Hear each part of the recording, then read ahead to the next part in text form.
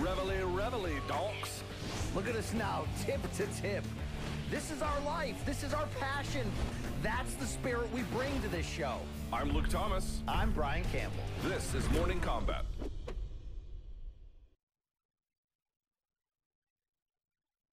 '30th of 2020, and my screen is black. There we go. We finally got it working there. Hi, everyone. This is Morning Combat. My name is Luke Thomas. I hope you're doing well. I'm from CBS Sports. The gentleman on the other side of the screen, well, he's from CBS Sports, too. He is a man about town, wearing some merch, enjoying some Thanksgiving dinner, and a whole lot more. My friend and yours, it is Brian Campbell. BC, how are you, good sir? I'm doing great. I've been eating ham leftovers for every single meal. My wife substituted the ham for the turkey in this COVID Thanksgiving, and I'm still giving thanks, Luke. Although I've been blowing up the bathroom a few times, but that's really a personal issue, Luke. How are you, my friend? I'm doing quite well. You know what? I'll say this, BC. My daughter woke up today at 8:30 in the morning. That's the latest I think she's ever gotten up in the history of her 19-month life, and I got to tell you, I feel like $1 million because I didn't have to get up at 5 this morning. I got to sleep in 3.5 extra hours. You know how much that changes my mood, BC? I feel like, who was the woman who sang at the top of the hill on The Sound of Music? That's what I feel like right now. Yeah, some broad. Yeah, I'm with you on that. I feel like her as well. All right. Yes. By the way, I feel great. Did you do any, we'll get to the merch here in just a second. Did you do any Black Friday or Cyber Monday shopping? Anything cool you picked up? No, I was too busy with the ladder out, putting up the Christmas lights, getting the tree up, trimming the tree. You know what I'm talking about. Luke, it was a very festive family weekend there. Well, let me show the folks here. You've got a Morning Combat shirt on. We've got shirts, hats, we've got tumblers, we've got mugs, and I think I've got the I forget what the code is. I just retweeted it. You can go to store.show.com, but if you follow us, either of us on social media, you can see, or at Morning Combat on Twitter, we've got the code up for, I think, 30% off today, BC. So if you're going to get MK merch, today is the day. And if you look at the tweet, BC, it's everyone from Australia, England, Canada, and they're all bitter they can't get anything. Yeah, I was going to say, like, as much as I don't understand myself how Showtime can't figure out this international shipping issue, although thank you for the checks. I love cashing them. The quality of these clothes, Luke, like, no joke. It's really nice. This is really nice shit, all right? So you want to get it? Now's your time to get it at a discount. Maybe we can work out a deal where our international fans can buddy up with a American fan and for a little bit of a quid pro exchange, reach around something, Luke, they can mail it. I don't know, Luke. I don't know. What am I talking 30% off. Use the code CYBER, CYBER. Right now, store.show.com. All right. Also, of course, please give the video a thumbs up. Hit subscribe. Speaking of subscribe, BC, we hit 70K before December 1st.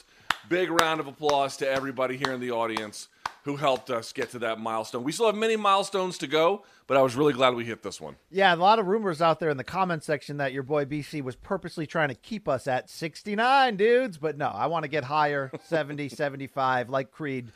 Can you take me higher? Yes, I will take you higher, please. Once we get to 100, Luke's top comes off. Maybe a little T on T with another man. I don't know. A lot of wild stuff can happen, Luke. The more that this show expands, blows up, takes over people's lives. You don't need those other people, okay? I like Big John McCarthy and Bizping's got a pod. I think DC does some Canadian pod. They're probably good shows, but this is the only show you actually need, Luke. You jerk. And right? multiple times a week. What other show is hitting you this hard, okay? If you want to try Showtime, you certainly can. 30-day free trial. By the way, BC just interviewed the director of the Camacho documentary, which, BC, if memory serves, comes out Friday. Is that right? Friday at 9 Eastern and Pacific. Guys, this is a must watch. I don't know if you grew up in the 80s and 90s like I did, where when Camacho hit the screen, I don't care if he was washed, you had to see what was going to happen next because he's such a great character. How about a doc that nostalgically gives you what you want and kind of explores the unsolved nature of his death? It's a very, very strong film. Can't wait for you guys to check it out. And what am I forgetting? Anything else? I think I got most of that stuff covered, right? Check out our documentary. The guys at Less Than Jake on Malco really worked hard on that shit. That was some good piece of work there. All right, well, we've got a lot to get to for today. Your questions. Have you seen this shit? But first, as we always do, BC, time to get to our big 5 topics. We start first with really the biggest event of the weekend, and it surprised me in its scale and its scope. I did not think it would get as big as it did, but it did, and it deserves to be noted. So, over the weekend, Mike Tyson and Roy Jones Jr. come out of retirement in their 50s, and they have an 8-round exhibition. Okay, BC, let's start here. I know you gave an instant reaction, but now you've had a little bit more time to think about it, see what everyone else had to say. What grade, let's start here, and we'll expand. What grade overall would you give the pay-per-view? What grade would you give the fight, or the exhibition anyway, itself? Look, I'll give the pay-per-view a B+, and that is, that's saying something because there were so many factors which should have made this an absolute shit show, Luke. Horribly promoted live music performances, which historically, when that pertains to a fight, is an awful idea. It was wacky announce crew, and it all freaking worked. An undercard filled with guys you'd never heard of, only they were matched well, and they came out to bang. You have to, I think there's 2 levels of expectations here. Okay, so B+ on the pay-per-view, Luke. And the fight itself, I will give a solid-ass B. And I think here's where the reaction to the fight and the pay-per-view may differ. It's all like in everything else in life, Luke. It's based on expectations. If you're a casual fan and you just wanted to see Mike Tyson put on the gloves and bang one more time and paid your $50, I get it. I could see, and I see it because people hit me up on Twitter why they were disappointed. But if you and I, Luke, where we're journalists and fans, and we've been following this story of this fight since it was announced, 6 months ago, we got to a point due to all the shenanigans with the California State Athletic Commission, due to how much we know that it's such a fine line to walk when putting on an old guy fight. So many things can go wrong.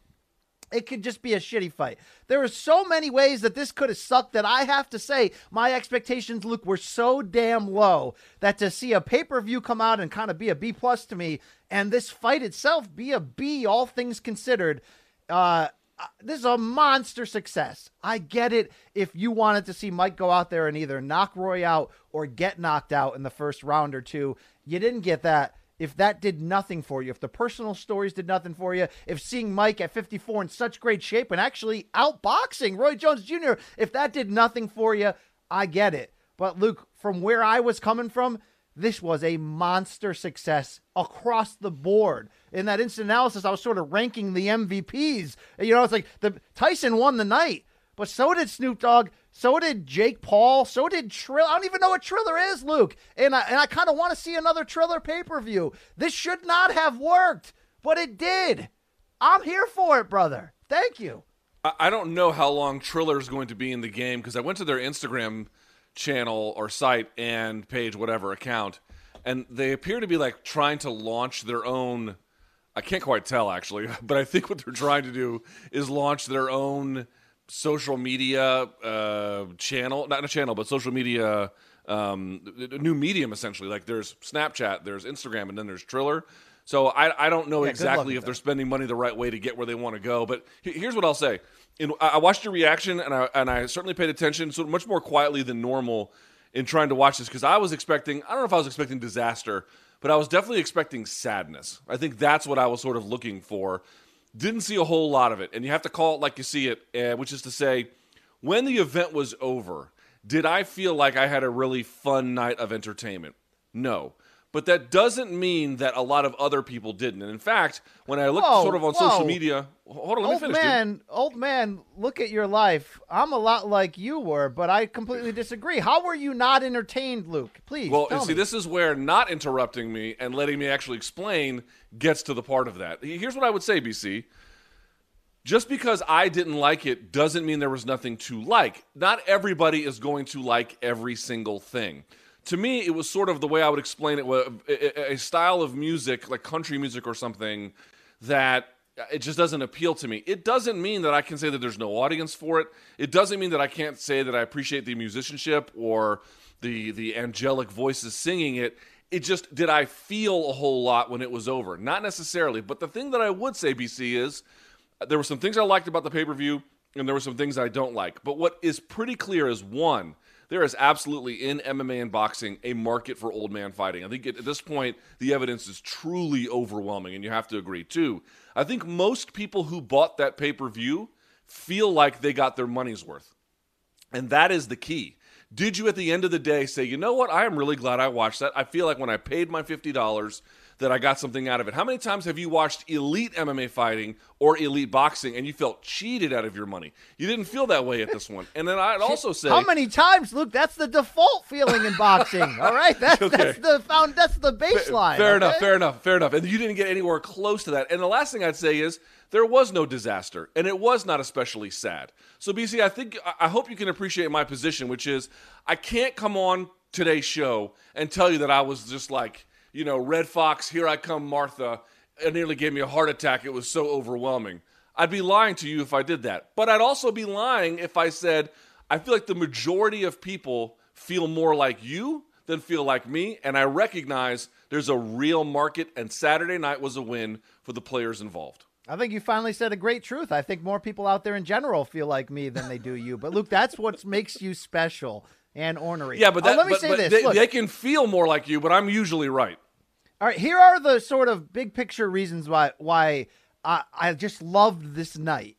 Yeah, my expectations were lowered, and I do want to get into specifically like what you didn't love about it. But quickly, the Tyson redemption angle, I was touched by that. Like he was legitimately happy, Luke, to have come through there and look good and didn't bite anybody's ear off, which I got, of course, a million texts ahead of the fight. You think he's going to bite somebody? No, this was like a man who was really trying to kind of repair his legacy in a way, or at least, or come to terms with his place in boxing at the moment. I love that. I love the surprise at the great shape he was in. Yes, we didn't get a banger because Roy was put into survival mode instantly.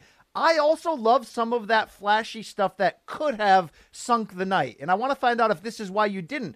Luke, Snoop Dogg was freaking hilarious. I'm not saying I want to see him as a permanent analyst, and it's obviously UFC has tried this before to differing degrees of success by bringing him on.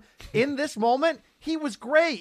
He was clowning fighters, which I'm not saying that's what you want out of your announcers, but in this already carnival shit show, Snoop was great. I loved Adesanya. I mean, look, that announce team had some highs and lows, but overall, I was entertained. I thought Morrow coming in last minute for Al Bernstein, unfortunately because of the COVID. Huge. Shout out to Al Bernstein. We love him. Hopefully quick recovery. But Morrow was like a cohesive glue to get the most out of Adesanya and get the most out of Sugar Ray Leonard. Luke, we love ourselves from Ray Leonard as a person. Dude, Sugar Ray Leonard is not good as a commentator. I'll just say he sucks as a commentator. He never has been good. Going back to the 80s and his, when he was still fighting. And somehow that worked. And look, I don't even really like rapper hip hop. I certainly don't like live rapper hip hop. Those performances were kind of fun.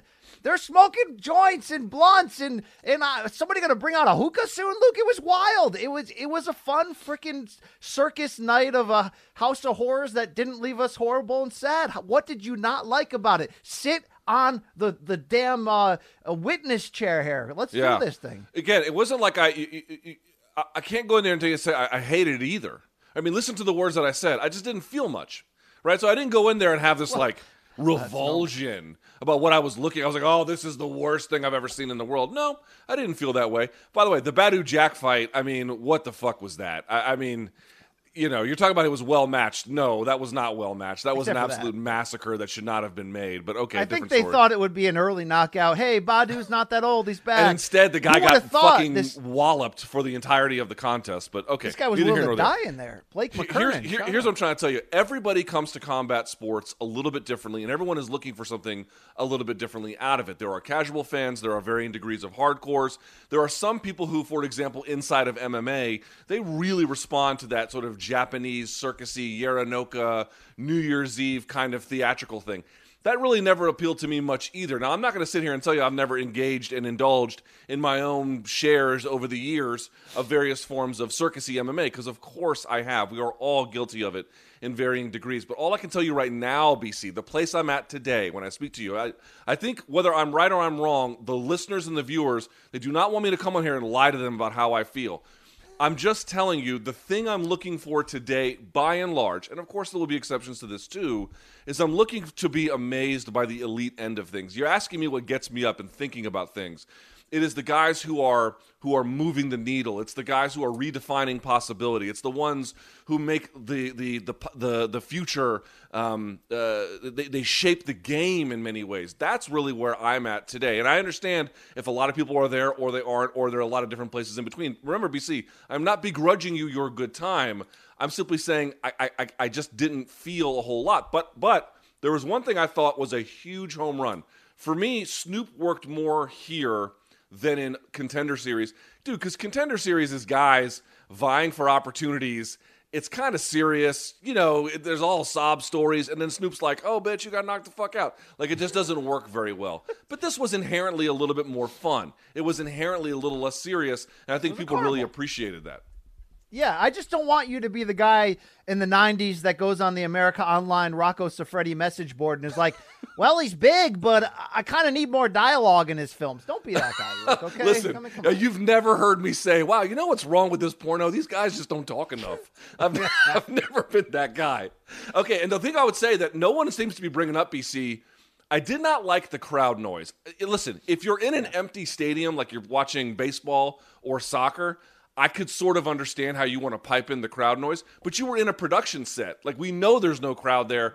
Why are you pumping it in? However, the thing to me that I took away most was, as you know, BC, the XFL in its initial run in the aughts was a dramatic failure. But some of the things they did, the NFL adopted, including all the additional camera angles and the way that they filmed it. To me, those big, bold production lettering and the interesting lighting, it was at once futuristic and then also like a 1980s throwback arcade video game feel. Whoever was in charge of that, I thought, killed it. I loved every part of that. These boxing broadcasts, no matter who's putting them on, I think should look at that and say, how could we modernize what we're doing? Sometimes it takes an outside player to get there. I thought they hit a home run with that. No, I agree with that. And it also takes a wild quarantine to force that. But speaking of things that are artificially pumped in, I was going to try to bring him in because he looks so itchy. He's already on the screen, Luke. Can Jay show his weird glasses to the world? Would you give him that chance? Yep. Here they are. Yeah, the camera angles of this broadcast were atrocious. Yes. Jay, don't tech talk me. Don't come on. Don't. No. I agree with Luke. The set design was spectacular. Yes. It looked so good. You're in a big empty state. I mean, they're in the Staples Center. How do you not make it look like a big cavernous empty? What is happening there? Hole. But the camera angles, they overthought how boxing works. They had no camera operators on the apron, which is like a staple of boxing, and so your close-up shot was actually a high tight from the back. Yes. And then they kept using these angles. They put the cam ops on the floor looking up through the ring, which for MMA is actually not bad as a cutaway. For boxing, you just can't see anything. You couldn't see the fights. And maybe that's what they were trying to do since these fights were actually all terrible.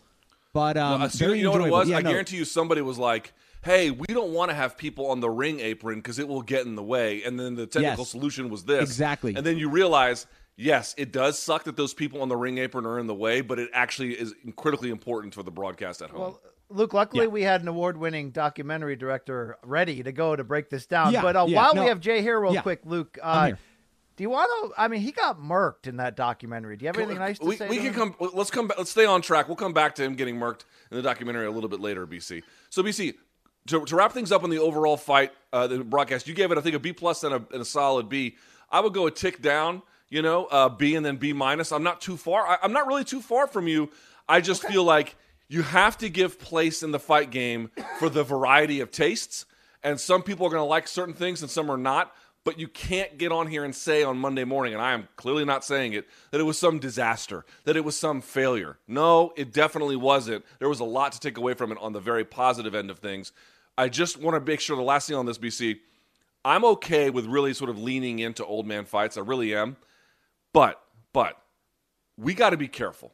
Because if you just say, okay, what are all the interesting permutations you can think of? I know that the commission kind of acted as a buzzkill here, and maybe you could argue they went a little bit too far. There's certainly a debate to be had about that. But when you got guys in your 50s, it wasn't a failure. But the degree of error that you can make is very small before shit goes south very quickly. You have to be a little bit careful about this market. You just can't go full head, diving into it. Let's embrace it, but let's be careful about it. Well, I think you got to realize a couple things. It's going to be this will spawn spinoffs because they had success. They also had, by the way, Mike Tyson, who hadn't fought in 15 years, and we never thought he would fight again. So you got to understand that. But two, there is a middle ground to what you're teasing that I think we realize that 2-minute rounds is perfect for old guys. I think, bigger gloves is perfect. I think 8 rounds might even be too much. You know what I mean? You might want to schedule these as like a 4-rounder and give them more incentive to kind of go out there and throw. But with that said, California State Athletic Commission has to realize that within those 4 rounds, there may be cuts, there may be knockdowns and knockouts. It's fighting, okay? Let's make sure these guys are checked up physically, that they're okay to be in there. They agree to be in there. Let's get it so where, look, if somebody gets knocked down and they're not looking good. But it wasn't fighting, not legally. It wasn't fighting. It was sparring, which is different. I don't want these to be real fights. And I don't want Vinny Paz judging at all. I mean, he gave Roy every single round. Like, come on. That's the thing, he was Luke. in a terrible car accident. I tweeted out how absurd this draw was, just from the standpoint that, like, obviously Mike won it. And I know the win doesn't matter anyway, but, like, it's so lame that we actually took the time to put judges in there and Chad Dawson scored it even. Like, come on. Like, that's like, dude, that's like 7 rounds to 1 Tyson under any circumstance, Luke. Yeah. Okay? I hit up the commission yesterday because, and let me just preface up front and say, they said no comment, so take what you want from that. But I was like, why would the celebrity judges all of a sudden just go with a draw in the end? Why would they do that? And the answer, I think, again, commission didn't say one way or the other, but my belief is that if you look at just the way they were messaging about this, I don't think they liked the promoter trying to like muddy the waters about what the stakes actually were and what the boxers were or weren't going to do. And I think he kind of leaned on it to be like, don't fuck around. There is anybody who wasn't following this like from a PR sense, Luke, they were sending out emails like the days of just changing everything. Like, we respect the California Commission, but this is going to be a real fight, just so you know. And then there's like, here, DraftKings, the official sponsor of this, there's not even betting odds anywhere. Like, it was just like, it was a mess, Luke. It was weird. It was weird. And that nebulous status is going to make it hard to promote. Because remember, Bellator did old guy fights, but hey, those were actual licensed fights. There was a winner, there was a loser, there was submissions, there were knockouts. It was all of that. You didn't get any of that by virtue of the age. The one thing I will say about the music numbers, and then we'll move on to some different topics here. I didn't love them, BC, but here's the thing. It's sort of the same kind of situation with Snoop. If you're going to have, this wasn't Fight Circus, which they filmed in Thailand. It wasn't nearly that, but it was kind of like the distant cousin of that. If you're going to go in that direction, I do not think it is the end of the world to put in music numbers. But I always go back to Affliction, and it was like, oh, we got these fights, and then out of nowhere, we have a fucking Megadeth concert. And I got roasted. At the time, I was the editor-in-chief of Bloody Elbow.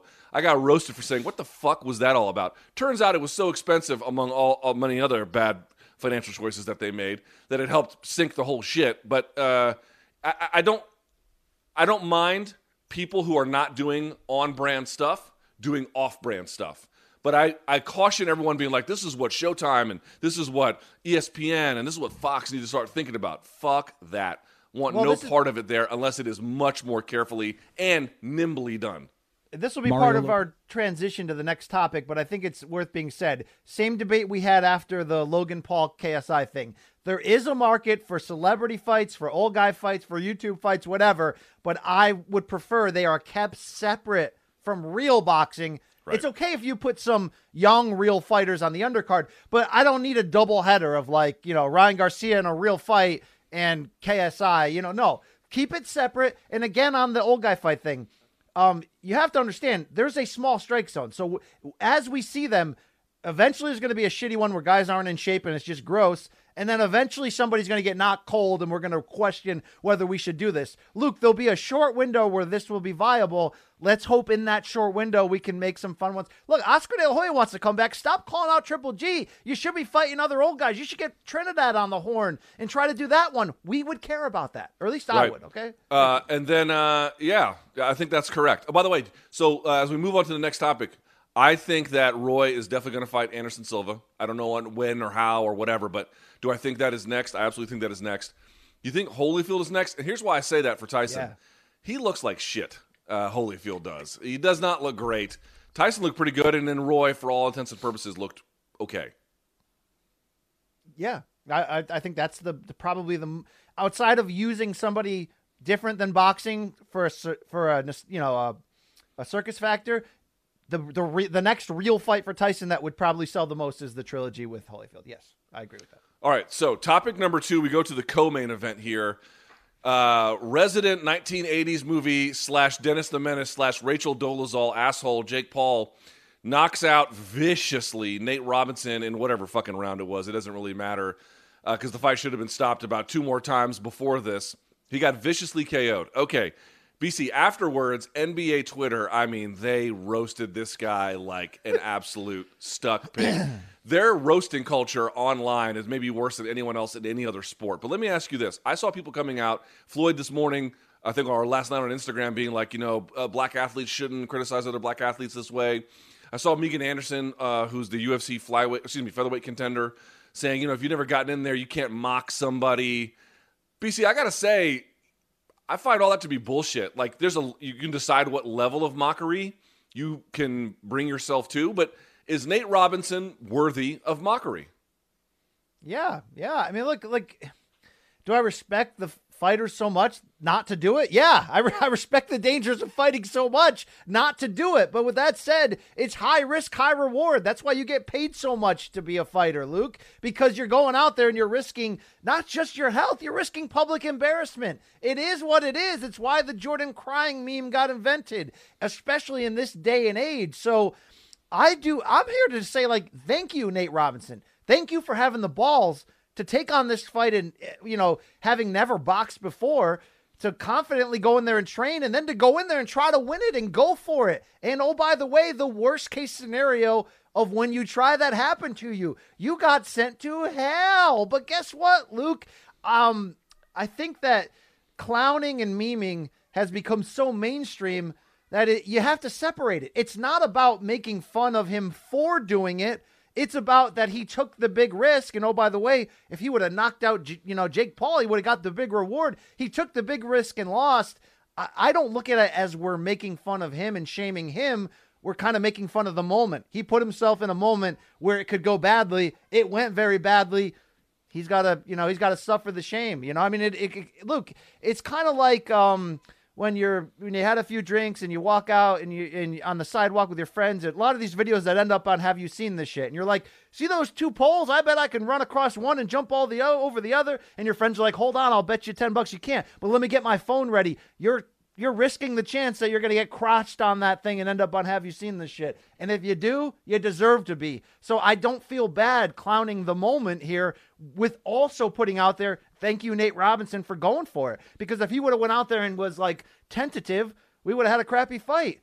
He went all in, Luke, and he got sent to hell. And that happens in life, okay? Yeah, also, this might be a moment to reflect on what behavior you decide to engage in a public way. By the time the bell rang, it looked to me like he legitimately, not knowing how to box is one thing. Do anything. He was running into punches, running into clinches. That's how he got knocked out, right? He was running to try and re-clinch with the guy after already being separated from another clinch. He had just had, he looked like a deer in the headlights from the word go. And I'm sure he looked to be physically in good shape, and we know he's an athlete. So I understand there was probably a degree of training involved, but Jesus Christ, man, you want to assume risk for these kinds of things. This is why a lot of people don't assume that kind of risk, because unless you're truly ready for it, super bad shit is going to happen to you. That's just the knockout itself. But in terms of how that Wallenda guy, the Nick Wallenda flying, the guy who crosses all the volcanoes on the high wire. Eventually that guy's going to set up the high wire with no net across the Grand Canyon, which I think he may have already done that one. And he's going to trip, and he's going to get crotched on the wire, and he's going to roll off and try to hang on and then fall to his death. And you know what, Luke? People are going to clown the shit out of him. And even though it'll be savage because he probably will die at the end of it, dude, you signed up for this. Do you know what I mean? You make right. TV specials around this. No one was at gunpoint and was like, walk across the wire, Wallenda. This dude goes out there on TV. Make sure that the Discovery Channel is there so they can witness every part of it. And the whole time he's like, thank you, Jesus. Oh, Jesus, thank you. Dude, if you take the L there, we're gonna use that. That's just life. But to me, it's like when you want to police fandom a little bit. I mean, I understand if you really feel like people are in the wrong expressing some kind of concern about it, but you're trying to rake the ocean here. The guy signed up for something, by the way, was compensated for it financially. I'm not sure how much at this point, but certainly he did not do this for free. He did this of his own volition. He was totally unprepared for it in terms of what was necessary to do well, and paid the cost. This is what sports fans do. I understand that the shame and the embarrassment of it in many ways is probably overwhelming, and to a degree moderating what people say is in good taste. Fuck good taste, dude. I mean, this is what people are going to do, expecting fans and media and anybody else to not notice how awkward and bad and awful and then to a degree kind of hilarious it all is, provided he's okay. He seems to be okay. Trying to regulate that's just trying to censor opinions you don't like. You can't do that. Yeah, real quick. There was a debate in what they made in that co-main event because the original report was that both Paul and Nate Robinson made $600,000 each, and then another report from the California Commission said they only made $60,000 each, which didn't make a lot of sense. But to the Megan Anderson point, something I'll talk about very briefly later is that Daniel Dubois heavyweight boxing match against Joe Joyce. Dubois, his eye was swollen shut. He got hit with a jab on it. Eventually, he took a knee and quit. And there was a small market of people going, "Oh, he wasn't ready for this moment. He quit." Look. That's where the Megan Anderson comment comes in, where you're like, don't criticize a fighter who broke his eye for saying, I'm going to fight another day. That is the line where somebody like me shouldn't come on here and be like, oh, Dubois is a wimp. No, Dubois was in a real fight and his eye closed and broke and he had nerve damage and he decided enough was enough. Respect. I got nothing bad to say about it. Don't cross that over to where somebody signed up to fight a YouTuber and that YouTuber knocked them cold, okay? That's a totally different story. Right, yeah, you're on a circus-y kind of event in the co-main event. You fought a human just bag of fucking belt buckles and cheeseburgers, this guy is, and he knocked you out. Like, dude, you're fine. Like, if he had been severely injured, okay, well, that would have been totally different, too, because now, well, I guess with the Nick Wallenda thing, there probably would still be some measure of that, but it'd be a little bit less tasteful. I'm just pointing out, you sign up for something like that, you walked out of the ring in your own volition, you were wearing Nick's colors, like, oh, dude, you were just begging for the L. But it brings us a little bit to Jake Paul. I got to tell you, these Paul brothers, they have, I said this on my personal YouTube channel last night, they have such a good gimmick, BC, because they're total pricks, right? They make you feel like they're the dumbest people on earth, and they're definitely very, very stupid, but they are smart enough to realize, if I make you feel like I'm stupid and I get you to sign up for something that you feel like is way easier than it is, and I'm actually a little bit more experienced than you might realize, I can just keep taking candy from a baby over and over and over again. If there is any lesson from the Logan Paul KSI fight and then this one, they're going to be doing this basically as long as they want to. This is what I don't understand, BC, about CM Punk. Dude, you did not need to be fighting guys who were in the UFC. What a total mistake that was.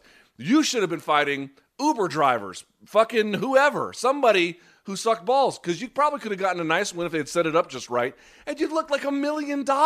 And you probably would have gotten, not the same UFC money, but pretty fucking good money. Well, first of all, Luke, thank you for saving your best, first, and hottest takes for Morning Combat rather than putting them on your personal channel there. First, Luke. Will you fucking stop today with this fucking me against you shit? Come on, please. I don't have the energy for it I today. saved my best takes for Morning Combat. You literally did an instant reaction, BC. It doesn't make any difference. It will not hurt viewership today. I promise. Please continue. Look, I bleed MK, Luke. You can't take that away from me. All right, you can't make me change. Okay. What's your opinion? Ways. What's your opinion? I was going to say that, I said it as well in my Morning Combat branded instant analysis that, Great. You're going to hate them and you should hate them, but they're not sloppy celebrity fighters. They're young and big and athletic and they're taking it seriously. So when he calls out, this is Jake Paul, when he calls out Conor McGregor and Dylan Dennis. Now, look, I do think obviously there's a weight gap because Jake Paul fought at 190. Conor fights at, 155 or 170. But, I think there's a market to make those fights if we can make a catchweight bout if one of those guys were interested. And I think eventually you'll get what you want, which is a Paul getting sent to hell by a guy who can actually fight, who actually comes from fighting. But you're right, Luke. under the grounds of this, I'm going to keep fighting rappers and YouTubers and actors and ex-athletes. I mean, these guys aren't bad, and you can't take that away from them. They work the jab. They respect the sport. They're not, this ain't Barstool Appalachia brawling. This is legit, Luke. Okay. All right. So Luke, hopefully you can bounce back from that comment I just made, and then one day forgive me that time that public transportation got me late for our drinking episode, because you're still holding that one too, Luke. You're still sitting on that. I forgive you, but you need to understand, anything that goes on my personal channel does not in any way hurt this brand. In fact, it only buoys it. But okay, that's what people think rationally say. Any final thoughts on the Jones and Tyson pay-per-view? Anything we didn't get to that deserves to be mentioned about whether it was good, whether it was bad, or whether there's a future? Let me ask you this. We talk a lot about UFC commentary because, some guys are really good at it, but they're really good at it in the traditional sense. Yes, you got a guy like DC and sometimes Bisping who can do the funny scream Thug Rose, but we really like the Paul Felders, the Dominic Cruzes, who can really break down what you're watching. I think there's room for Adesanya on these broadcasts if he wants to. Remember when Roy Jones started his broadcasting career with HBO? He was right in the midst of his prime. He got better after retirement. But look, I think if we learned anything from Saturday, it wasn't perfect from Adesanya, but it was pretty damn good enough, a mix of entertainment and actual analysis, where I think UFC should watch that and go, hey, maybe we could be doing more with this guy. Yeah, the only issue for him that he's up against is if you think about what's the common denominator for all of the, whether this is play-by-play or whether this is color, they either all live in the United States or the UK. That's it. They don't, or maybe is there any in Canada I'm not thinking of? But if you just think about it, even Bisping lives in Orange County. You have the two, John Gooden and Dan Hardy, who live in the UK, but that's it. They're all kind of available to be where they need to be. When you live in New Zealand the majority of the time, it's just hard to be accessible. But you're right. I thought he did really well. I don't know if that was his first time doing it, but it was his first time like on a major showcase. I've been saying it. I think he's one of our smartest fighters, and his ability to articulate that was pretty good. But the geographic limitations, I think, for the time being anyway, are going to make him as a staple or whatever, like a Felder version, a little bit difficult for him. That's sort of my 2 cents on that. That's fair. Now, speaking of UFC, BC, let's go to that. Would love to get your opinion on this, because I would not call you an Anthony Smith hater. That is not fair. I would label you, and I wonder what you make of it, as an Anthony Smith skeptic a little bit. So he fights Devin Clark. We were supposed to have this Lewis and Blades main event, and then I texted you, what was it, Friday or Saturday I texted you? The fight was off because I think Blades got the Rona. So Smith got elevated to the main event. They made it 5 rounds. He made short work of Devin Clark. That's all I'll say. Throw it to you, BC. Your reaction to Anthony Smith's quick submission win.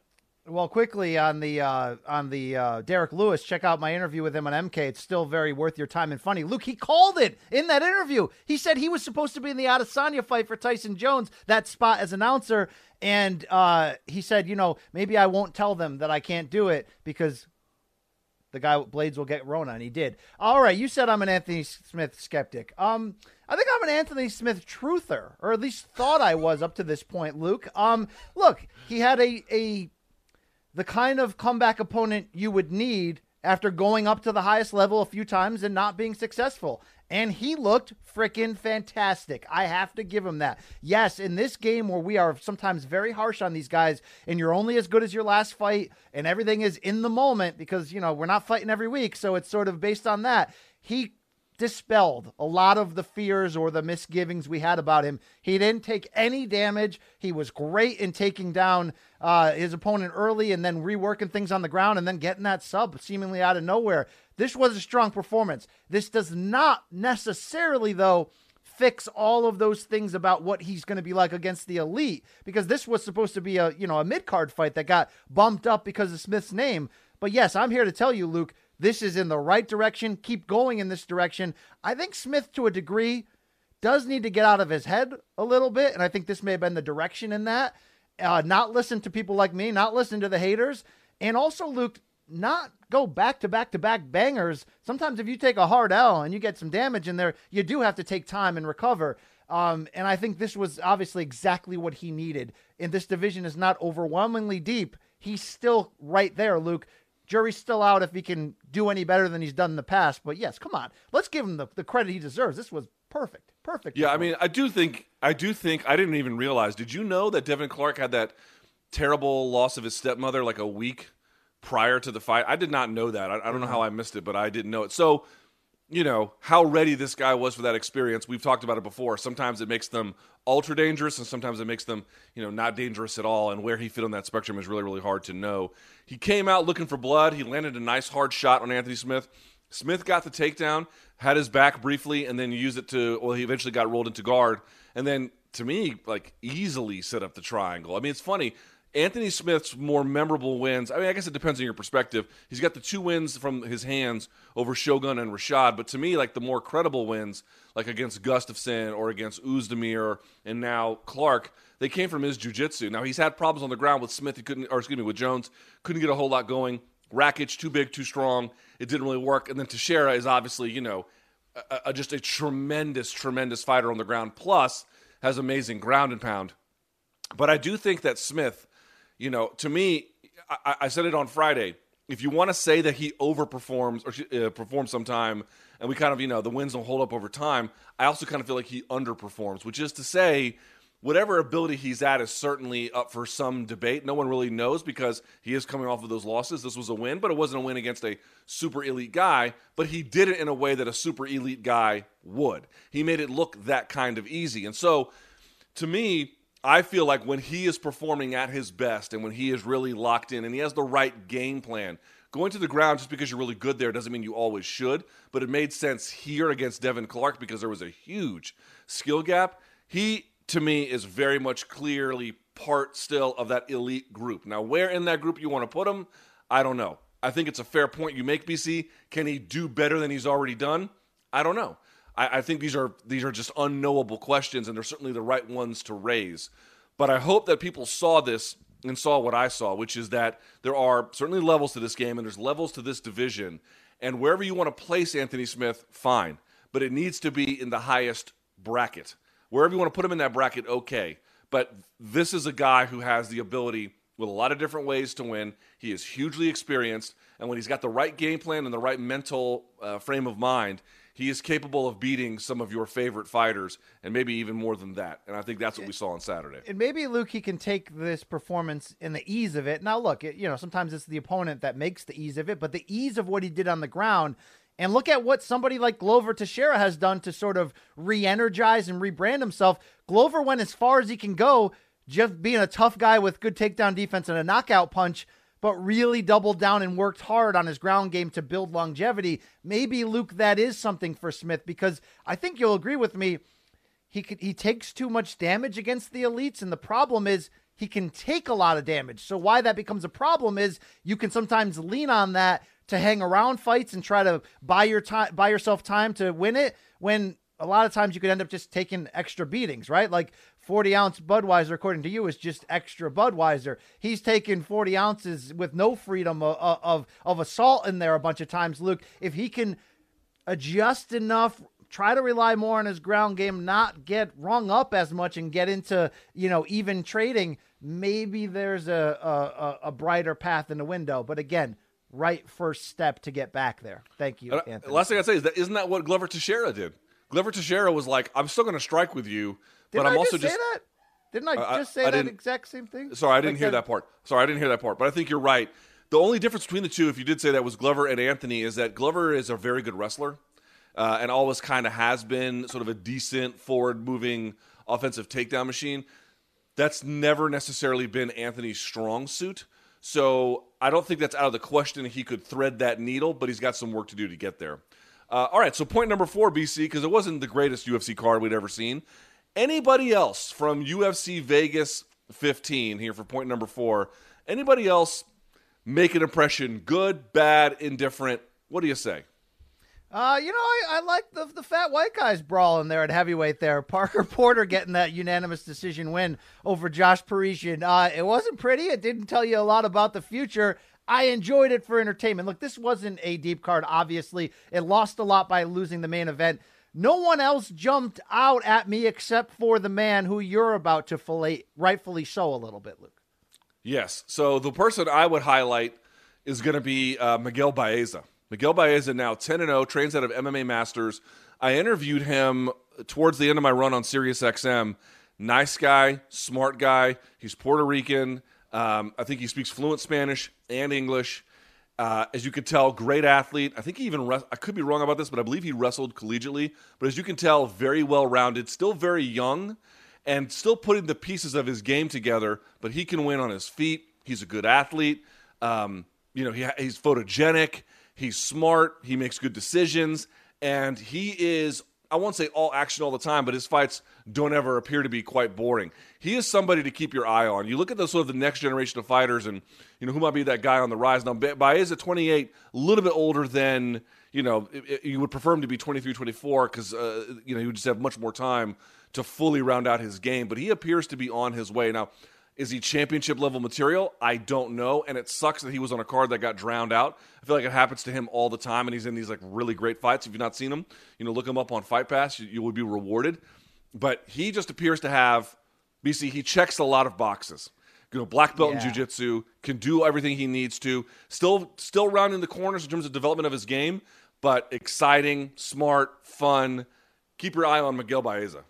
I was very underwoke to him until you told me to look out for him, and I went back and we watched this. Luke, I see a little custodian at Harvard Goodwill Hunting in him from the standpoint that he is doing a lot of high IQ thinking to set up his work. He's aggressively patient, which means he's constantly pushing the fight forward, but it's a constant sort of, what is he going to do? He waits for the right moment. He reacts. He's big. He's quick. He's precise. I like him long-term because of that, Luke. Very technical, along with the athleticism. Looks like he could be a player because the guy he beat up on and got the submission, Takashi Sato, I mean, he was game. He brought it, Luke, and I really like the poise I saw from your guy, Miguel. Would you like to see him maybe against like a Jeff Neal sort of who could be the next guy in the top 10 type of crossroads? Yeah, that'd be interesting. Yeah, that'd be a great one. I'm not sure if he's quite ready for that, but maybe who's that maniac? Nico Price. I think that'd be a fun one. Yes. Nico Price. By the way, comment. Are you going to get to it later about Spike Carlisle and Rachel Ostovich? We got Rachel Ostovich a little bit later. My guy Spike Carlisle and his conspiracies. It didn't come through this time, Luke. All right? He's a TV fighter, though. Okay?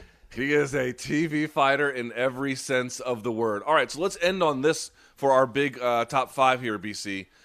This is a weird one, dude. This is a super weird one. So the NFL, the season, I'm not going to say it's in peril, but they're having some trouble reaching the finish line.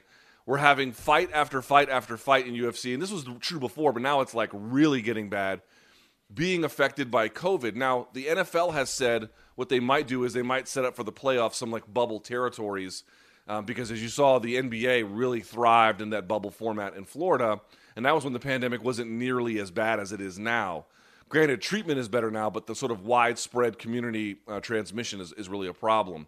BC, there were reports over the weekend that Chimaev, Khamzat Chimaev might have gotten it. His team says no, but the reporting is from a pretty legitimate place. But still, you could imagine, what if Conor gets it before a pay-per-view or whatever? Should the UFC and or other sports organizations be doing more inside of a bubble format or maybe some other idea to keep sports safe? Because things are getting a little bit out of hand. Yeah, they are getting out of hand. And I think we've heard some people talk about this, and it might be right. I believe you saw Javier Mendez put that tweet out of him in Abu Dhabi getting the injection of the potential what do you call vaccine. The vaccine. Look, I don't think it would be a bad idea for UFC, which already operates on Yas Island in an enclosed bubble there, with there's levels to the bubbles, but they got their own hotel, they got their own training, abilities there, they got their own arena to maybe look ahead to the next few big cards. And I mean, it's hard to just up and transport people and their coaches' lives, Luke, and just drop them in a foreign place and be like, why don't you just stay in that bubble for 2 months to make sure we can pull this off? But they might want to think about getting people there at least very early because we've seen it work in the bubble. We're seeing any sort of sports that are traveling, like you're saying, on a regular basis. People are getting knocked down left and right. I mean, I think the Denver Broncos are about to call Tim Tebow up to try to quarterback the next game. 4 quarterbacks went down? I mean, look, it's getting out of hand. It's getting to the point, Luke, where, it's already for every sport, it's already one of the craziest sort of footnote asterisk seasons you're ever going to see because of the quarantine. Now, when you're literally affecting the competition because some teams may be at, 3/4 or half strength, fight sports, it's obviously a little different, but yes, it could greatly affect business and really the play out, how these divisions play out in terms of the fights that are on the docket. UFC has been ahead of everybody. They've been smart. There's been a lot of great things going. You may want to go extra smart here, Luke. I don't know where we're at with the damn vaccines and if really we could just drop UFC in a bubble there on Yas Island and everybody can get pricked with it and then everybody can be fine.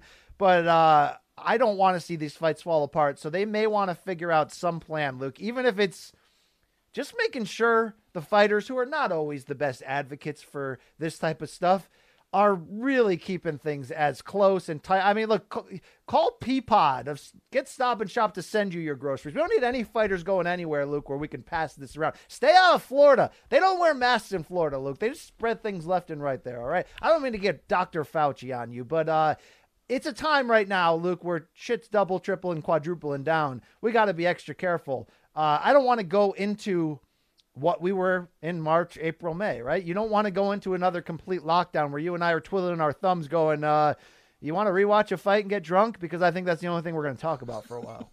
It could be that way. Here is my best recommendation, such as they exist. I honestly don't know what you can do with, like, the NFL's got options because those are employees. Those players are employees. Here we have independent contractors. There's only so much you can get them to do. However, they are also business partners to some degree. So I think if it's a pay-per-view, you got to have them quarantine a month out or something like that, 3 weeks out at a bare minimum, right? And put them on a place like Fight Island where everyone there is, for the most part, pretty well screened. And then you can sort of live and let live. But what you do for, like, these run-of-the-mill fight night cards, I honestly don't know. Dude, I've been hearing stories about guys who in camp have been getting COVID, not telling the public about it, which they don't necessarily need to, but they're in the middle of camp. They finish, whatever sickness they get and then go back to training because they need paychecks. Like, that's the thing that I've been told that has happened. So, like, how many guys are getting that and just not telling the public? Now, that doesn't mean they're necessarily spreading it. That's not the claim that I'm making. What I'm saying is, what kind of health risks they're having to put themselves through, as we've seen with Cody Garbrandt or some others, Diego Costa, for example, in La Liga, to get to the finish line for a badly needed paycheck. I understand that, right? You got bills to pay. You need to fight. Totally. You gotta make some assessments about risk, but it's just kind of crazy. So while I don't know what the solution is for every UFC show, I do feel like your crown jewels, one time a month, there probably is more that can be done to secure those for the health of the athletes, by the way, but also the health of the sport, and I think for the consumer demand as well. You got to give Dana a lot of credit here and company here on this, Luke. Before we even knew about COVID, they were trying to do a Luke Thomas. They were trying to build self-sufficiency, right? And they did that with Fight Pass where, if their TV deals fall apart, they can put a pay-per-view on tomorrow on Fight Pass still. You shout them out for that. Now we're talking about a UFC hotel in Vegas. I mean, maybe they end up having the international hub in Abu Dhabi on Yas Island, and then doing something with the larger circle around the Apex facility in Vegas and just turning that into an Olympic Village and having a hotel, and you got the PC there and you got whatever, Luke. I mean, it's really to the point where you may have to do this. Luke, it's a serious question you have to ask yourself, which is, you can build a hotel and those other things and have what's called vertical integration, where you essentially control sort of every part of the industry, from the distribution to the talent signing to whatever, to the housing and blah, blah, blah. There's a question about how good that is for the industry overall. Okay, fair enough. But in times like these, where if you had someone who had not pure vertical integration, but had the ability to control and sustain the product, how much better is it for MMA to have that, versus a more open-ended scenario where the fighters would have more leverage, they'd have more pay, but you wouldn't have any of these other potential safeguards. It's a legitimate debate to be had. Yeah. Hey, Luke, some breaking news into the Morning Combat newsroom. Colby Covington has tweeted for the first time in 3 weeks since the Donald Trump lost the presidential election. Yeah. And he shat on Nate Robinson and challenged LeBron James to a boxing match. Your thoughts? This is true. This really happened. This is true. Well, like we said, people roasted me and you, but mostly me in the comments on that video we did, like, what's next for Colby Covington, if Trump loses. And they didn't seem to understand the point, which was that we were not here to attack him. But if you push BC all your chips to the middle and you don't win the hand, there's a question about how you get money for the bus fare home, right? That's sort of a real legitimate thing to wonder. And I think now you're seeing him trying to find some way to continue it or pivot or, just figure out a way forward.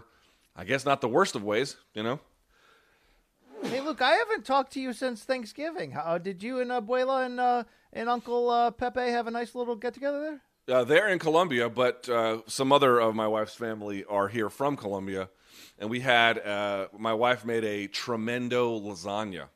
And it was super good. Super good. Super good. Because don't forget, we did a show on Friday, but we went back to the future to record it for the future in the past with the gigawatts and Jay's time machine. Yeah. So wow, I'm glad. So when you say this ultimate, because lasagna is my favorite food. So what do you mean by this? Ultimate. What is extra on top of regular awesome lasagna? Well, it was huge. Number one. Two. There's like ricotta cheese in it and mozzarella and all different kinds. The ground beef was 80-20, so it was sort of greasy. And then there was like all kinds of, Genoa salami and all a bunch of other shit in there as well. It was pretty fucking awesome. Can you mail me some, Luke? I mean, seriously, this is great, Luke. Yeah. I'll tell you what, if you ever come down to the nation's capital, we'll make you some. How about that? Maybe you and I could put our personal beefs behind us and break bread together, our families. It'd be nice. I don't have beef with you. You have beef with me. That's the way this goes. All right. I don't know, Luke. I watched that documentary. You were very, very judgmental of me in that, Luke. And what were you, fucking Mother Teresa over there, making the most amount of judgments of anyone I'd ever seen in a 20-minute documentary? Okay. I mean, look, the sauce is the boss, Luke. I mean, we have learned that, all right? Your delusions of grandeur are quite hilarious. But with that in mind, it's time for the viewers to ask us questions. It's time for DMs from dogs.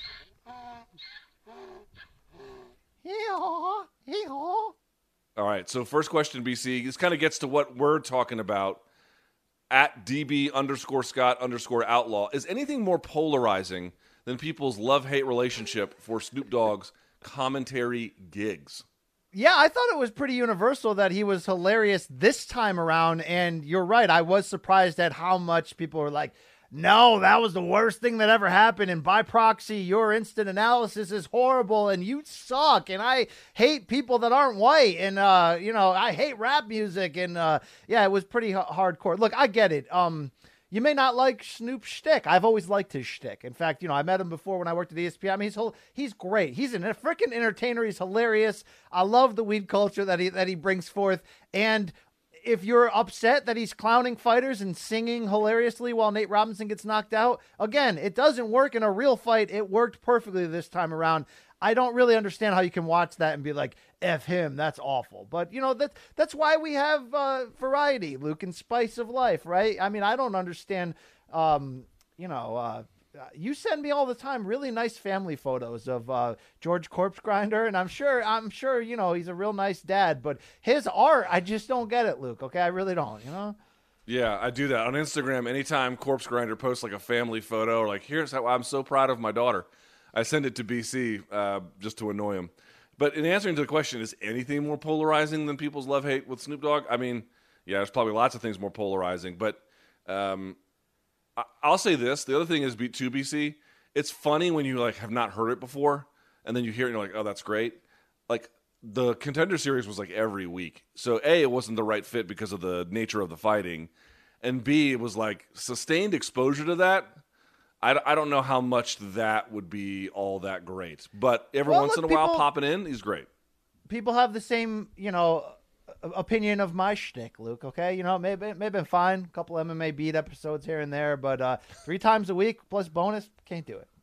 Luke, there are people that they just can't do you and I. They want you. They want the heart. They want the damn, they want the they don't want to be entertained, Luke. They want the info, and they want it now, Luke, okay? Well, that assumes that your shtick is inherently entertaining. Well, no, our shtick. Luke, I'm talking about the what we make together, Luke. When two become one, it's like an editorial marriage, right? I mean, when I think so. I think that's true. But I mean, listen, not everything is for everybody, BC. You know that. All right. From @ConnorHayes101. Honestly, this is a better question than I would have assumed before. Who wins in a boxing match between Jake Paul and Dylan Dennis? It's a good one because I think still the Conor one is an interesting debate because of the size difference. Although, look, I don't care about the size difference. Conor will piece him up, in my opinion. But Luke, can we not even give that idea oxygen whatsoever? Dylan Dennis doesn't throw hands in real fighting much. So I don't know, Luke. I really don't know. And there will be a size disadvantage. Isn't Dennis a 170-pound welterweight? You got Jake Paul fighting at 190. Let's say they said, let's meet in the middle. I'm sure they could meet in the middle, maybe. I don't know. Who cares? Would you take Jake Paul right now? I might, which I think is sort of hilarious to say. But again, his whole bit is getting you to underestimate him and think he's some kind of easy pushover, some, Paul Wall who does sit-ups kind of bit, and he's just the worst person in America. But, then he goes up there and does what he does to Nate Robinson. It's like, well, Nate probably and definitely can't box for shit. But can Dylan box for shit? Like, do we even know how good his hands are? Like, we don't. I mean, the answer is there's no way to know without seeing more from Dylan. But I would, if you had asked me this question like a year ago, I'd been like, even Dylan wins that one. I don't know how competitive that is. Kind of sad, but maybe true. Yeah. All right. From Taekwon Dude Memes. What other Legends-only league fights would you make if a second card was to be made, BC? Are we talking only boxing here? Because I think the idea of Legends-only league, from Tyson's point of view, is all sports, which good luck to you. But come on, we're not doing that, Luke. We're not doing that. Okay, but name another big boxing fight you would make other than the ones we've already named. All right, I would use De La Hoya since he's very interested, whether it's to rematch Ike Corte, who's also interested, or do a Trinidad or something like that for sure. Tyson Holyfield makes a ton of sense. Anderson Silva, Roy Jones, yes. Who are we not thinking of, Luke, of a retired name who is close enough to being in shape and would be fun? And I mean, Prince Nassim's a little fat. Prince Nassim, right? Yeah, I mean, but he's been fat for a while. I don't know if he, he's sort of relying upon speed. I don't know if that's something that can work out for him. If you could find a way to do it, Ricky Hatton. Yeah. Hitman. Yeah. Well, it's interesting is we talked last week and you didn't want to, and I respect that, about, is Floyd really going to figure out how to box Logan Paul? But Floyd is at this weird point, Luke, where he's getting older by the minute. So he's probably more into the celebrity Maymac fights than any real fights. So would you have any interest in Oscar Floyd too as old guys or no? Like Floyd against a real retired fighter. That's a great question. I don't know the answer because the first fight was not, the only fight really was not that great. It was okay. It was competitive though. It was competitive. Right? It was but it wasn't like, Pacquiao versus De La Hoya was epic at one because it was a beatdown, but two, it was fucking thrilling. Like heavy shots were being landed mostly by Pacquiao. So there was something to say for that. It's a great question, BC. If you're asking me if is there a market for it, yes. Would I personally want to see it in reference to the initial question we asked about the overall event? I don't know. I don't know how I feel about that. That's kind of interesting. I mean, look, if you're like, hey, Barrera and Morales have agreed to do a fourth one, but it'll be an exhibition, old guy rules. Yeah, I'd pop for it, of course. But I don't know if there's any other fighter where, look, De La Hoya for me because he's my guy, but I don't know if there's any other that I'm like, man, I'd love to see him one more time. I mean, you could. What about Big George Foreman? No, he's like 70. No, come on, dude. He was fighting into his late 40s. I know, but he's well too old now. I mean, we're not trying to get somebody. We're not going for death here. We're just going for dismemberment, Luke. Come on. All right. From at Ilya745. Thoughts on Habib buying an MMA promotion? He bought Guerrilla Fighting Championships. Does this cement that his UFC career is officially over? No, of course not. Why would it? Well, I think it means it's more likely over, Luke, now that it seems like this will be his attention now, right? I mean, what was the meeting with Dana about? What that cryptic sort of tweet? What does it mean, Luke? Yeah, I don't know. I have no idea what the hell that's supposed to be about. Your guess is legitimately, if not as good, better than mine.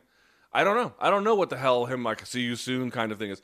Like, just putting that aside, buying the promotion does not in any way preclude him, BC, from going forward, because it wouldn't dominate his life. Like he owns it, but he's not, to my knowledge, in the day-to-day, week-to-week management of it. I'm guessing those decisions would be left to other folks who would be in charge. It would probably involve, some bandwidth of his day, but not to the point where if he actually wanted to fight, he would be prevented from doing so. It's more like, something a little bit more legitimate than a vanity purchase, BC, but not much more than that. Yeah. Oh, and real quick on the last question about old guy fighters, I still have a want to see some of these British retired greats. Like we never got to see Carl Froch against Joe Calzaghe. If those two old guys were coming back at 45 for a fun one, I'd be into it. Mikhail Kessler and Carl Froch do a trilogy, something like that. So there's a couple other lingering names that I'd be I care about. Did you mention? Did you say Calzaghe? Did you mention him just now? Yeah. Yeah. How old is he? I think he's like 44, 45. I mean, he's 48. He's not that old. No, he's not there. 47-0 or 46-0, something like that. Yeah, not that old. Some people think he won all those fights with smoke and mirrors. I'm a Super Joe believer, though. Okay. All right, and then from I don't know how you pronounce this, Gussie_Nofa, Gus Nofa. Luke, tell us the truth. How many apple boxes did BC have to stand on in the documentary face-off to get up to your island? BC is tall. Folks don't realize that. He doesn't look that kind of way. I don't know for whatever reason, or he doesn't have quite the rep. I'm 6'4". What are you, BC? 6'2", 6'3"? You're right there. Yeah, they say for 6'2", he stood with shoes on. Yeah, that's BC. People were like, man, BC's as washed as I thought he would be, but he's a lot taller. Yeah, all right. Okay. Yeah, BC is legitimately, Look, profile. He's a bit of a man's man. The whole one-on-one right now. Up to maybe we can do our old guy hoops game, okay? Because you say you used to dunk back in the day. Luke, I would take you to the hole, Billy Ho, okay? All right, we'll have to see. But then if we play basketball, then we have to go to the weight room, and then we get to see how much of a man you really are.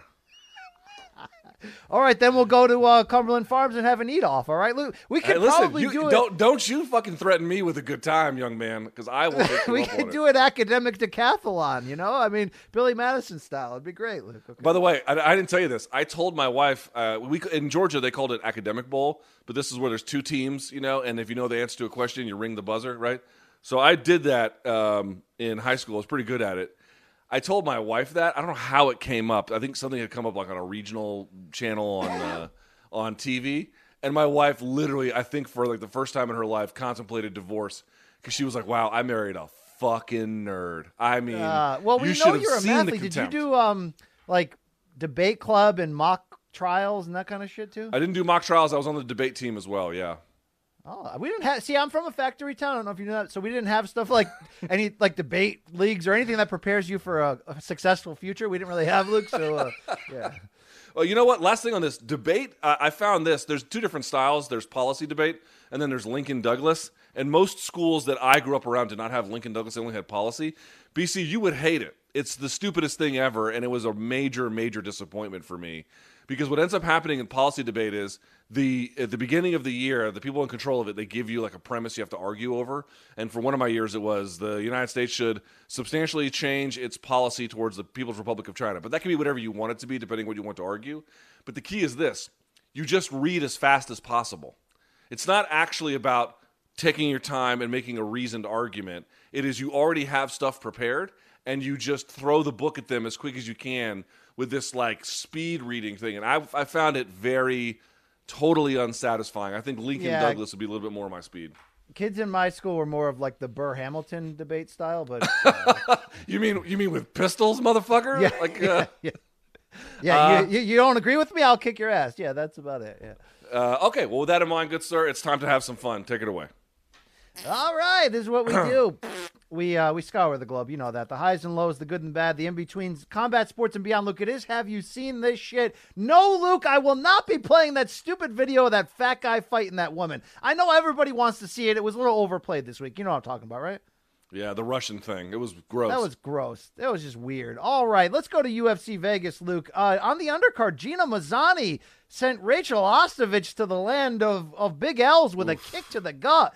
Luke, she's attractive, but she's 4-6 now. Is the Rachel Ostovich experiment over in your eyes? Yeah, it should be done. I mean, you were sub 500 coming into this. You're right. It's great. It's quite the Instagram account. Not much more. Well, maybe because she jumped off that cliff and Dana wouldn't. Maybe he's a little afraid to pull the trigger. But hey, Luke, you know who jumped out on this undercard? Check out this flyweight newcomer, Sumadaraji. I think you say it. I don't know if that's a last name or two first names or whatever. But Luke, he only needed 44 seconds to take Malcolm Gordon apart in round 1. I don't know who this man is. Do you? Tell me about him. No, his nickname is awesome though, the Tibetan Eagle. I bet you see some fucking sick-ass eagles out in Tibet, bro. I don't even know what they look like, but I bet they're fearsome. Look at him. Piece him up, Luke, right? That left hand was, dude, I'm talking about perfectly timed. That dude, Gordon, ate every ounce of that punch, not seeing it coming at all. Caught him, split his timing completely. I don't know how to say this guy's name. Sumadre? I don't know. Something like that. Anyway, Luke. Sumadre, that's your mom. Oh, sorry. Or his mom, anyway. Sounded familiar. Luke, Julio Cesar Chavez Jr. was back, if you want to call it that, this weekend. He had his own pay-per-view in Mexico. He stopped a hapless Jason Miranda. Look at that uppercut attempt. It was gross. It lasted 4 rounds. But, Luke, what the hell kind of ring are they in? What? Look at the ropes. What is this? Dude, did they film this on my phone? What the fuck is this production value? Is this in a strip club, Luke? Look at what is this? This is such. I mean, this is where he is. But I'm surprised his dad even showed up in the crowd for this, Luke. This guy. Did he really? Sad. He did. Yeah. Poor dad, man. He is such a fucking icon and legend. And then he's got this like. Do you think he must? Right? Does Chavez Jr. qualify as fail son? As what? The word, fail son, Failson. It's a fail son, but you put it together, it becomes one word. It's like somebody successful whose son is just a total dipshit loser. Does he qualify for that? You learn a new word every day, I guess. Yeah, he does qualify that. I mean, look, he was quasi-legitimate at middleweight when he won a championship. Now he beat Sebastian Zabik. I mean, it's not like he was a world beater. But, Luke, he was that good because he could lose 25 pounds on the scales the day before the fight and come in like a cruiserweight. Anytime the playing field has been leveled, he's not good. It's the work ethic. He's got a good chin. He goes to the body, but there's no work ethic. He sucks. Look, you just wonder if there's any more names left. He's kind of already played his Canelo card and lost badly. He, had that weird fight with Danny Jacobs. Unless he wants to rematch Sergio Martinez, who's coming back right now. I don't, whatever, Luke. I don't care. Dude, who was that guy from my area off the Contender, the show, The Contender? Joey Gilbert? No. It was Jimmy something, right? Jimmy, the white guy, right? Yes. So right after that show, you can imagine it was a hit. And I remember locally he put on fights. Jimmy Lang. Jimmy Lang, exactly. And he's a nice guy, too. But I remember after the Contender BC, he would fight at the Patriots. Well, now it's renamed, but at the time it was the Patriots Center on the campus of George Mason. And, when he first got off the Contender Series, he'd be like 10,000 or more people at those things. And I remember as every year after the Contender Series passed, it'd go from 10 to 8 to 6 to 4. I think at the end there was like 2,000 or 3,000 people who might show. Yeah. And this is like sort of that stage of his career. I used to go see Dickie Betts of the Allman Brothers, one of my favorite guitarists, regularly, Luke, at these clubs in Connecticut. And then he started playing for free at the Terryville Fair. That's when it's time to stop showing up. He's not paying his taxes. His teeth are falling out. He's still putting his hands on women. All right, let's roll on here, Luke. Brisbane, Australia, they had a boxing card over the weekend, but between fights, they had an auction, Luke. How much would you have paid for this ceremonial tribute to the late Kobe Bryant, Luke? I mean, what are we doing here? What the fuck? Is that what is it, just a poster? Yeah, it's like a collage poster. Yeah. All right. Shout out to Ring Not Rivals much, dude. Not much. I mean, I love Kobe. Roy Jones shouted them out with the yellow and purple gloves, but see, this is what I mean. It's like all these other, and this is a low budget thing, but all these promoters are always like, we're going to do things differently. We're going to have a blank in the middle of the show. Just put on fights. You don't need concerts. Yeah. You don't need auctions. Just fights. All right. Big upset, Luke, in Argentina this weekend. Walter Matisse Jr., the nephew of Lucas Matisse, he got sent to hell at super middleweight by Franco Maximiliano Morello. In the red there is Walter Jr. Oh, good night, Irene. Woo! That's the most Argentinian name ever. Franco Morello. Maximiliano Morello, yes. I mean, could there be a more Argentinian name than that? Jesus Christ. Maximiliano Morello. Matisse's dad, Walter Matisse, was also a credible journeyman. But look at the neck tats on Matisse. Very like his uncle who did his own. Do you know Lucas Matisse would do his own tats? He learned it in jail. He would tat himself, Luke. That's wild, right? I know a lot of tattoo artists who are that way. They'll practice a little bit on themselves, but not the other way around. By the way, Lucas Matisse in his day could thump. He actually was quite the puncher for a time. Oh yeah. Do you remember when he saw Mike Dallas Jr. to hell in Atlantic City? Yes, the guy. He fucked up my guy Lamont Peterson. I was there for that one too. Yep, indeed. All right, Luke. Let's go down to the Thai fight promotion in Asia this weekend. Check out the crowds just going sick between fights. Luke, we don't need masks. We're just out here dancing. Oh, there's a mask. We're just out here having a good time. Look at that guy in the red sweatshirt just living. Luke, you down with these folks? With these Asians? Oh yeah. I had to put this on the show. I mean, where would we be without Kaposa's Twitter account, right? Shout out to that. All right. Hey, back to boxing, Luke. DAZN was in Hollywood, Florida. You know, on paper, this was supposed to be a good fight. Danny Jacobs, a favorite, of course, a huge favorite over Gabe Rosado at super middleweight. Luke, they turned in a snooze fest. Danny Jacobs escapes. Jake, can we advance the slide, please? Danny Jacobs escapes with a split decision. But, Luke, did you see the announcers? Yeah, he fucked it all up. That was the perfect ending to this absolute dog shit fight. Oh, my God. The announcer goes, your winner from Philadelphia. And as you can see, Gabe Rosado started celebrating. He goes, from Brooklyn, New York, it's Danny J. Luke, this is unfortunately Gabe Rosado's whole career summed up. So many times he's had a shot at winning. He looked like he had a case, and then the judges robbed him or the refs stopped it early. He's a great journeyman. He's very skilled. Luke, he fought. Did you see this fight at all? Rosado fought a great game plan. Did somebody give Danny Jacobs the red pill beforehand? What happened here, Luke? I didn't mind that. Dude, when there's that much inactivity, judging becomes that much harder. That's a rule in MMA and boxing. So I didn't mind that Jacobs won. I didn't think that was a robbery. Did you?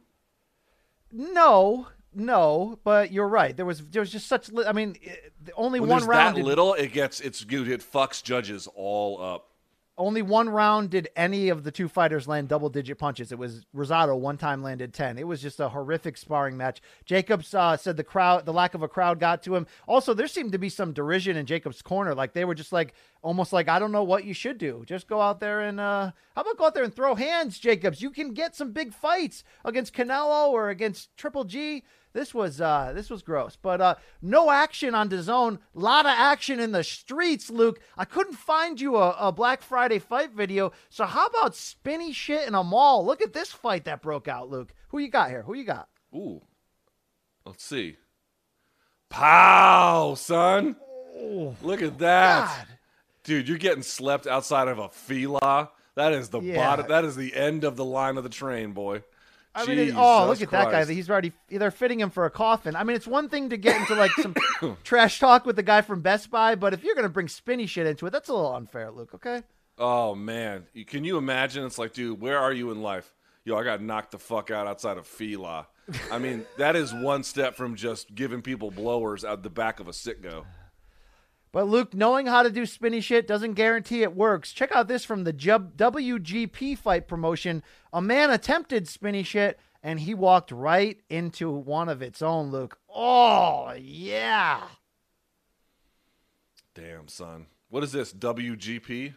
Yeah, I don't know what that means. World something, Luke? That's the Rolling Thunder, right? Yeah, that is a spinning elbow attempt into a little Rolling Thunder business. Yikes. I think it feels like we've seen that because we've seen a lot just like this, but anytime someone tries the spin stuff and gets caught with it, it's going to make this show. I'm sorry. It is what it is. Luke, let's go out to the ice. There's a lot of good fights in hockey these days. Check out this one-hitter quitter. Shades of Stu Grimson, the Grim Reaper here. Check this out. There's no hockey. What is this from? I don't know, but Luke, it's gotta be hard to fight on skates, and if you get knocked out cold, you fall face first on ice. That's gotta suck, Luke. Jesus, and he just bop. Hold that. I mean, it's hard to get leverage on a skate, so I really give these guys credit who have figured this out. I one time saw an epic hockey fight at the Verizon Center. Who was that dude? I forgot what was his name. He was like 6'7", 6'8". He played for the Blackhawks for a time. Are you talking And, about Zdeno Chara from the Bruins, the guy that was 6'8" but could fight? But he wasn't with the Bruins at the time. Okay. It might have been Chara. And I saw, what's his face? I saw, was it LaRock? The guy who one time had like the wrestling video with GSP? Yes. I saw him drop the gloves a couple times too. That was fucking great.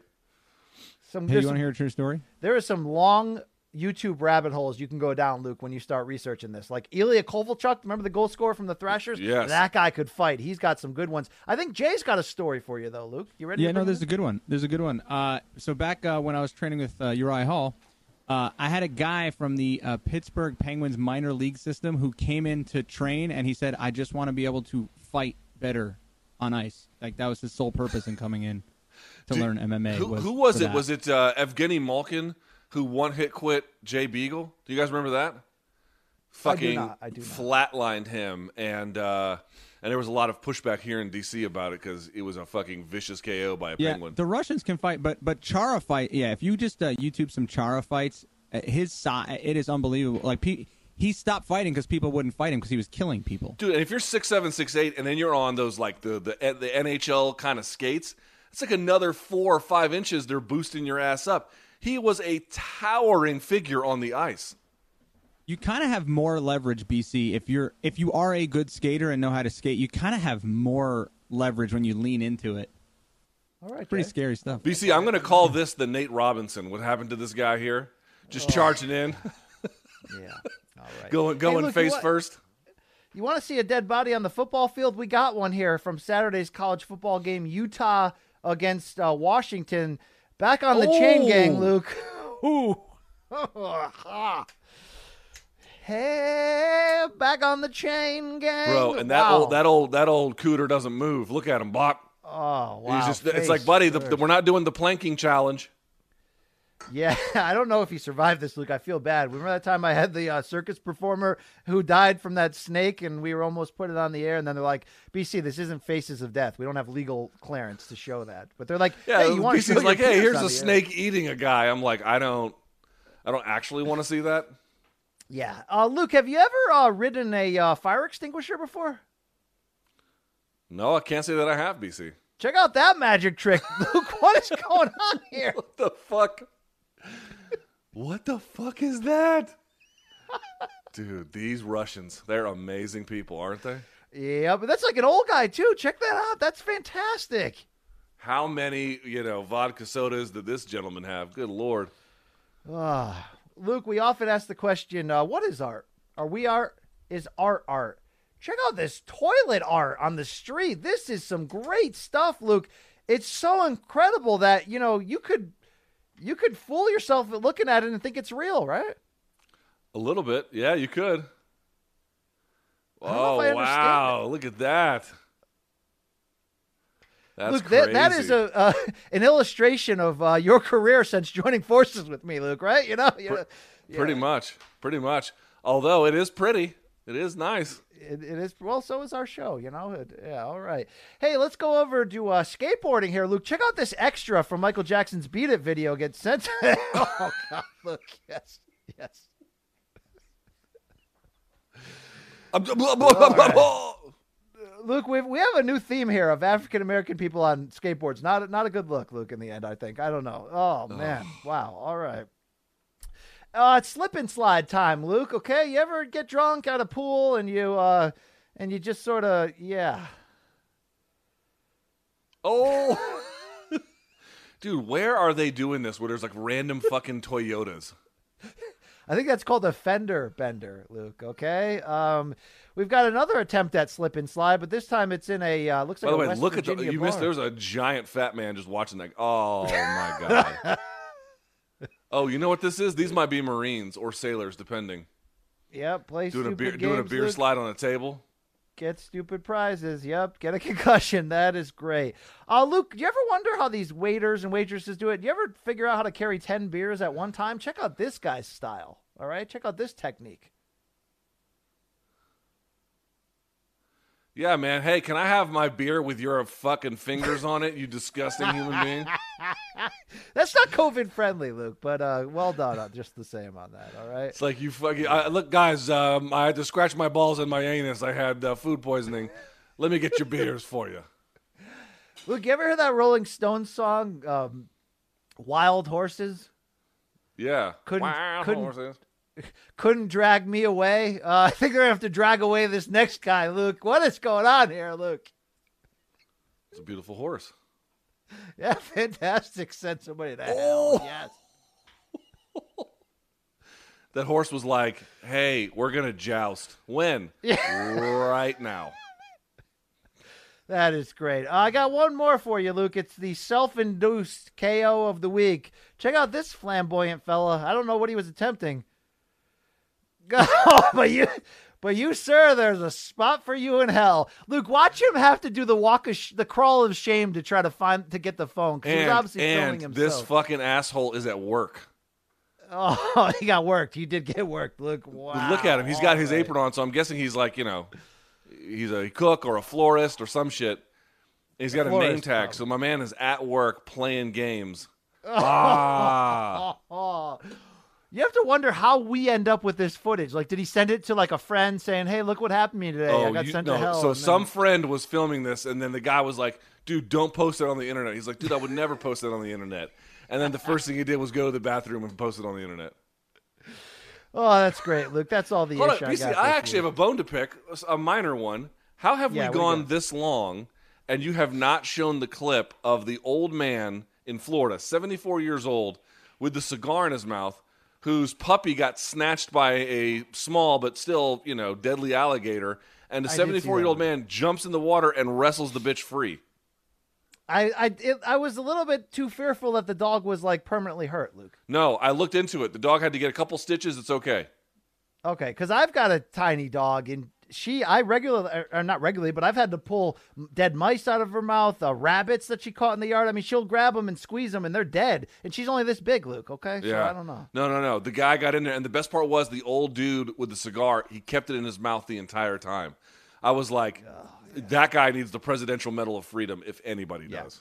Yeah, he does. He does, Luke. Indeed. All right, that's all I got this week, Luke. I got to catch a plane to L.A. Let's make this happen. Very good. All right, with that in mind, BC, time for odds and ends. What do you have for your odds and ends, good sir?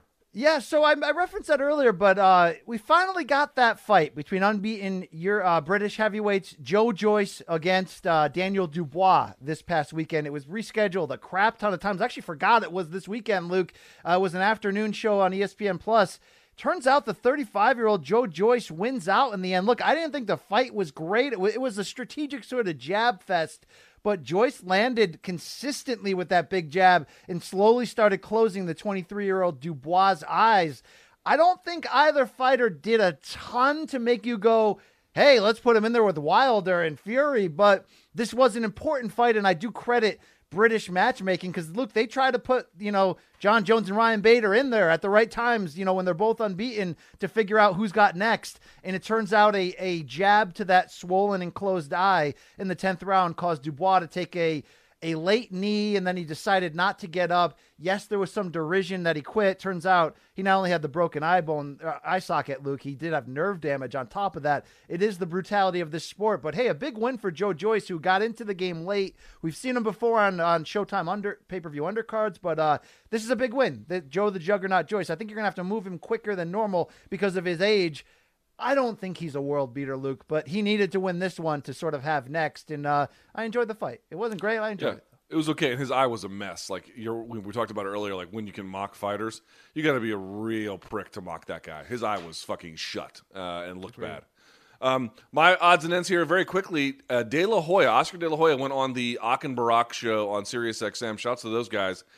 And it seemed like tried to bury the hatchet with Dana White. Now, for years, De La Hoya and Dana White had a really good relationship. And then out of nowhere, during, I think it was the Conor and Mayweather fight, Oscar kind of lost his mind on him and, really went after Dana. And then when he was, sort of pumping up DAZN, was like, pay-per-view's dead, blah, blah, blah, blah, blah. On my show, Oscar wanted to box Dana White and threatened to do it. And then on this show, he was like, Dana White getting into boxing would be great. Golden Boy and UFC partnering, I think, would be amazing. Dana, if you're out there, let's talk. And I'm like, dude, what the fuck does De La Hoya want? I can't tell if he's coming or going, if he believes in any of this stuff anymore, or if it's just promoter speak. But there's really no. I mean, listen, you got to give Arum consistency. The guy just shits on MMA every time. Like, you can hate the opinion, but it basically stays the same year over year. De La Hoya is all over the place, BC, and I really don't know what to make of it. No, he is all over the place. It's a credit that this company's still running. I know he's in a ceremonial spot to some degree. There are some smart people behind him, but look, they lost Canelo. They lost their meal ticket. Yes, they got Ryan Garcia. Yes, they have Virgil Ortiz Jr., who we just showed in those pictures. But it's no surprise, Luke, that he's thinking, okay, Dana's got money and distribution and attention. Maybe I can try to pair up with him and provide fighters to fight against his crossover MMA guys, or just team up with his money. It's not a shocker knowing Oscar's constant flip-flopping on everything. I mean, look, this dude offered Canelo to fight Conor McGregor. Then when McGregor chose Mayweather, sent a letter to the media telling all boxing folks to boycott the fight. Like, come on, stop. So, by the way, I saw on his Instagram page, Fat Joe seems to like him. We're talking about heavy hitters in boxing. Do you see Edgar? I think it's Edgar Berlanga. Is that his name? Yes. The Puerto Rican kid. Guy, he has a fight on the 12th. I don't know who it's against. Didn't seem like it was anybody particularly interesting, but we're talking about some of boxing's heaviest punchers. Edgar Berlanga back in action on the 12th. Yeah, what is he, 16-0 with 16 first-round KOs, something like that? He is fun to watch. I mean, look, you don't know if he's got any sort of stamina because he's blowing through dudes, but that's impressive. All right, so with that in mind, you see BC shirt. What are we going to say, BC? I was going to say, did you we didn't talk about this, but do you want to bring back homework this week at all? Do you want to pick something, or do you want to push that off? I don't have anything top of mind. Of mind. Okay, we can talk offline. I got a lot of free time this week in a hotel room in Los Angeles, so yeah, let's see. All right, so first things first, if you want one of BC's shirts, 30% off today, not just on the shirt, but all MK merch. Use the code CYBER by going to store.show.com. Plug in that code. You can take $3 off of every 10. What better deal is that than this one? I don't know. So first of all, there's that. If you want to try Showtime and time to try the Hector Camacho documentary, good news, you can try it for 30 days for free. If you like it, you can keep it. If not, you can go rake the ocean. There's lots of different wonderful opportunities for you to enjoy there. If you want to follow us on social, great opportunity to do that as well. Morning Combat is consistent everywhere on Twitter, on Instagram, youtube.com/Morning Combat. What's up, EC? We did want to, a producer just reminded me, maybe we should bring in Jay and at least let him speak his piece. I mean, Luke, you detonated his character on the documentary. So yes, Jay, your rebuttal to our very factual statements about you, what would that be? I think it's pretty much all true.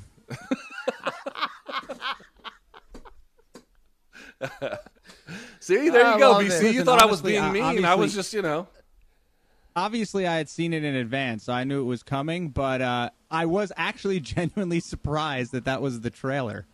I was like, wow, okay. Now, Jay did share it on his personal IG, so he couldn't have hated it that much, Luke. No, not at all. I didn't make the trailer, man, so take that up with the guy that made it, not me. Yeah, I was like, wow, okay, all right, we're doing this, all right.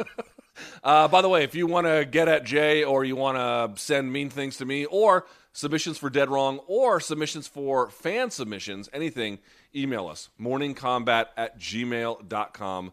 That's going to be your place to be. And again, BC, got to thank everyone. Got us over 70K for the month.